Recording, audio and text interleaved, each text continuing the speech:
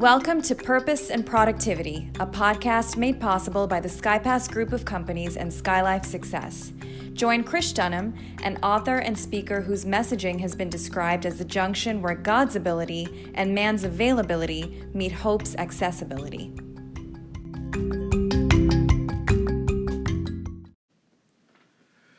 When you look through the annals of history, you look at the books that have been written about leaders and leadership.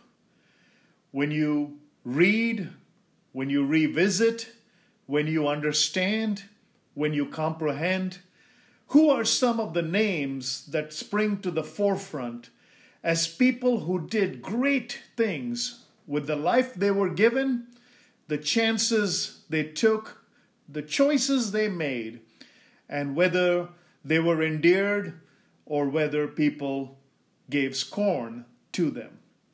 Some of the names that would jump out are Abraham Lincoln, the 16th President of the United States; Mahatma Gandhi, the architect of the only bloodless revolution of the 20th century; Mother Teresa and her work with the poor and the impoverished in Calcutta; Nelson Mandela and his fight for the ending of apartheid in South Africa; the Reverend Dr. Martin Luther King and his campaign for civil rights in the United States. Some went on to receive the Nobel Prize. Others just dotted the landscape and eventually made their mark. Abraham Lincoln's Emancipation Proclamation is one of lore. C. Thomas Hilton, the historian, and I paraphrase, says that when he made that decision, brother was pitted against brother and a country broke into civil war. Yet that unpopular decision at the time it was made has ridden through our time on a horse of reason and will go down in history as one of the popular decisions ever made by anyone that liberated man. Mahatma Gandhi had gone to the West to study for law, eventually ended up in South Africa, started the Tolstoy ashram there, and began to realize the plight of a people. Came to India in 1916, and by 1947, yet a short 31 years later, brought to an end 200 years of a colonial empire. The crown jewel of the British Raj was India, and suddenly India had gained its liberation. And Gandhi has purported to have said that what he fought for was something so indigenous and something so personal that he donned the clothes of the people of India. He gave up all of his Western identity, spun his own cloth, had huge bonfires that would rebel against the cotton that was coming in from the mills of Liverpool. Nelson Mandela spent 27 years in prison before he saw the freedom he fought for. Dr. Martin Luther King found the assassin's bullet at the end of his campaign. But before that, he had unleashed on the world his concept of a dream that saw such radical and monumental change. Mother Teresa, even in the very end, said, "The poor do not need your pity, they need your respect." So while I look at the leaders and their journeys, I wanted to take you down this path of, are you living to be liked or are you living to be respected? There are some components that go into making yourself a voice that is legendary, a voice that would be heard, and one that would stand the test of time. Now, in order to be popular, sometimes you actually have to be unpopular. In order to be respected, sometimes you have to be disliked. In my early motivational speaking days coming up through the ranks, I wanted to be this contrarian communicator. I wanted to speak in a way that was opposite to the perception people had of me. I used some language and some humor that was contradicting some of the expected motifs of that time. I remember early in my sales career, I would go into places and they would pander to me. I would talk about something and they would say, "Oh, your accent is quite quaint. It is quite cute. I like the way you pronounce those words. Is that how they say it in India?"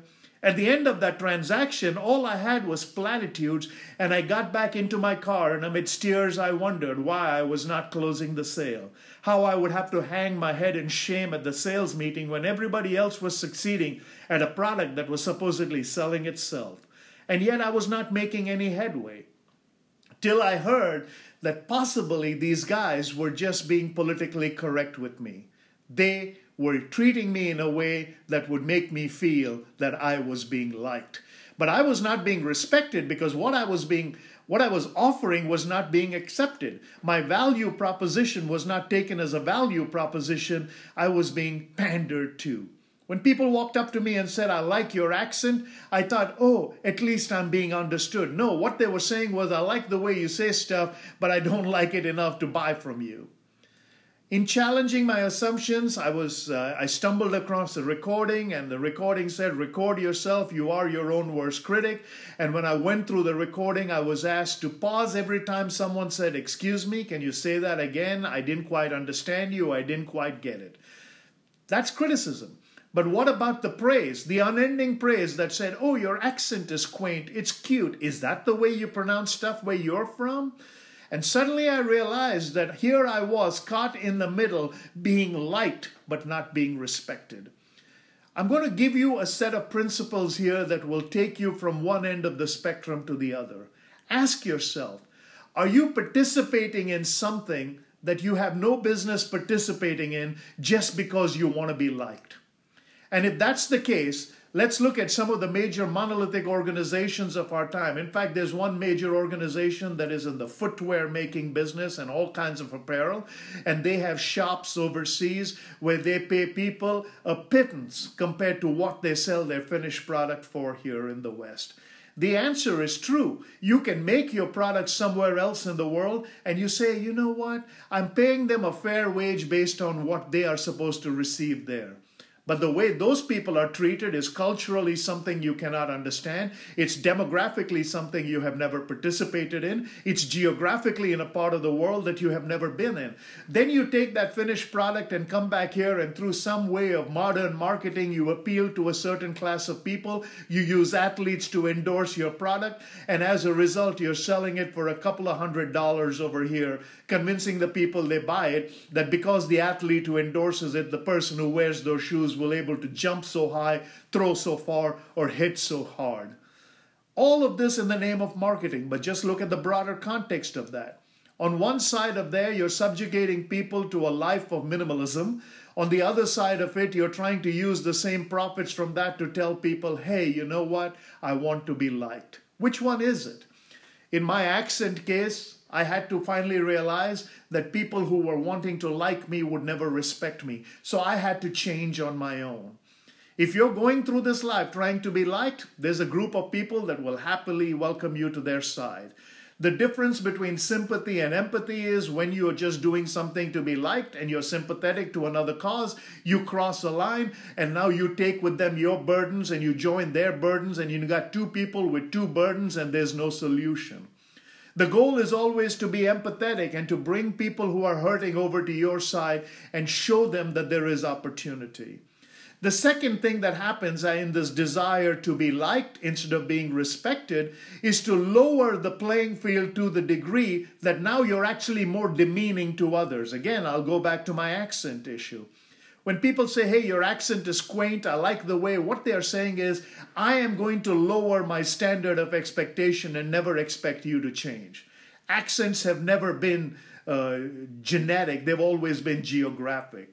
And I quickly realized that if I needed to change, I didn't need to get an accent that would be impressive. I needed to get an accent that could have an impact, which means I needed to sell something, be understood enough so my value proposition would be accepted, so that I could make the sale, I could earn the commission, and I could feed my family.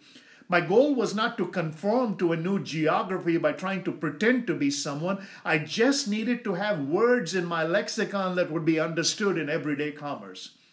Yesterday, I was troubled to read that one major university has decided that they would take the correct use of English grammar as prejudicial and would actually tell entire groups of people who were learning this new language or trying to understand a language that was not native to their own and actually demean them by saying, "Listen, we're going to lower the standards." Because in our mind, we believe that by having a standard, somehow we are demoralizing to you. So we won't give you an opportunity to elevate yourself to speak correctly. Instead, what we would do is we would lower the playing field.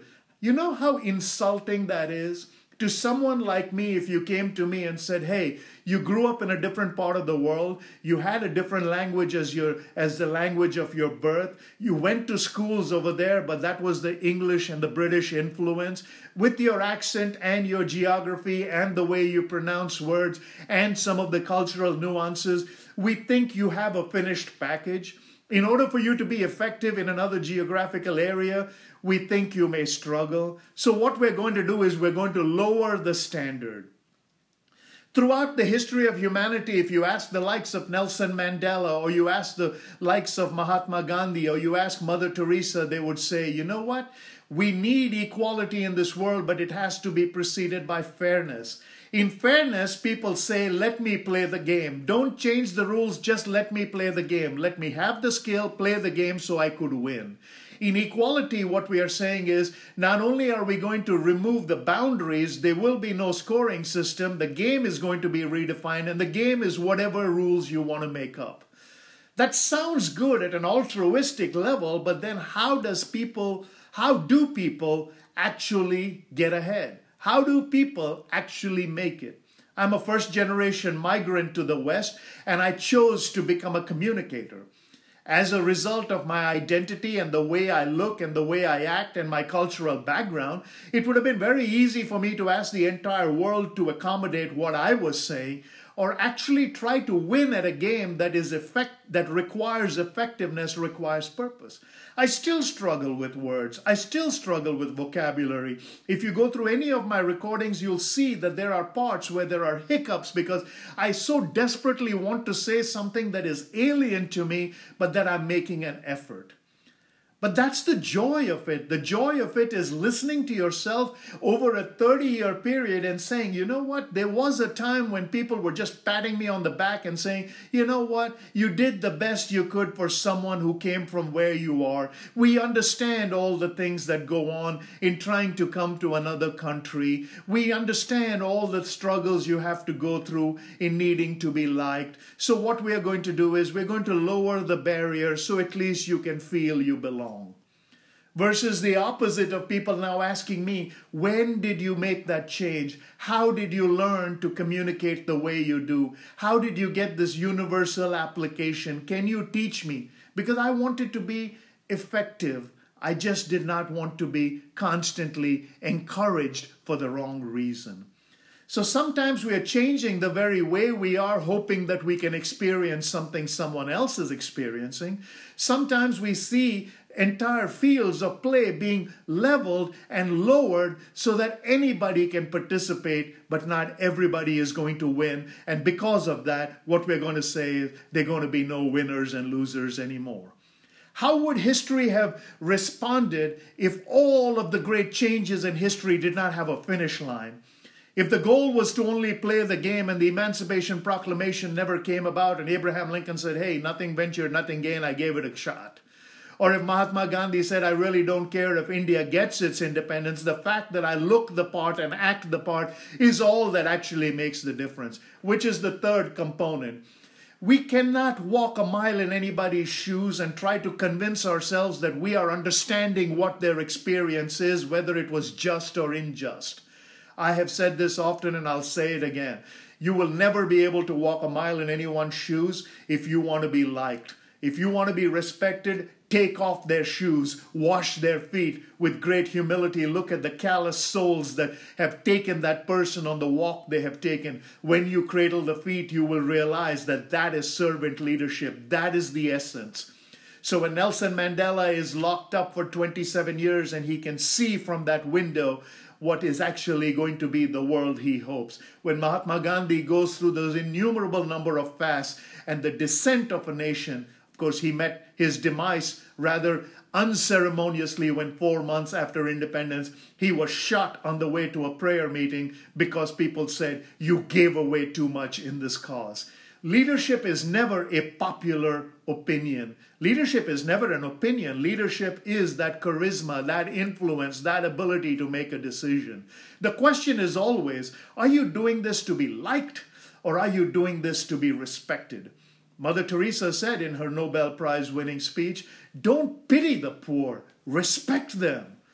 Martin Luther King The Reverend Dr. Martin Luther King, throughout his journey, went to India, studied the nonviolent approaches of Mahatma Gandhi, and brought the word character into the lexicon in his speech of dreams. Folks, if you want to be liked, sometimes we have to abandon our identity because we are afraid that our origins and our identity causes consternation. Sometimes we pander to the cause of the moment by crossing the line just to the degree of being sympathetic and not empathetic. And sometimes we lower entire bars of opportunity and demean people. I speak from experience. The greatest disservice that has ever been done to me is when people patronized me and said, I like what you say. You're very cute in the way you say it. I love the little sing-song nature of your communication, but I had no impact. Till somebody looked me in the face and said, if you give me permission to challenge every one of your assumptions, I will remove the scars of hopelessness and replace them with the stars of hope. The question is still the same. Are you going through life to be liked, or are you growing through life to be respected?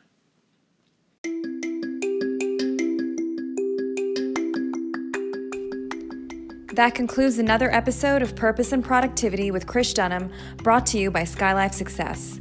Please subscribe, rate, and visit us on the web at krishdunham.com and skylifesuccess.com, where you can find our social media links and access to additional resources. Till next time, happy learning and happy living.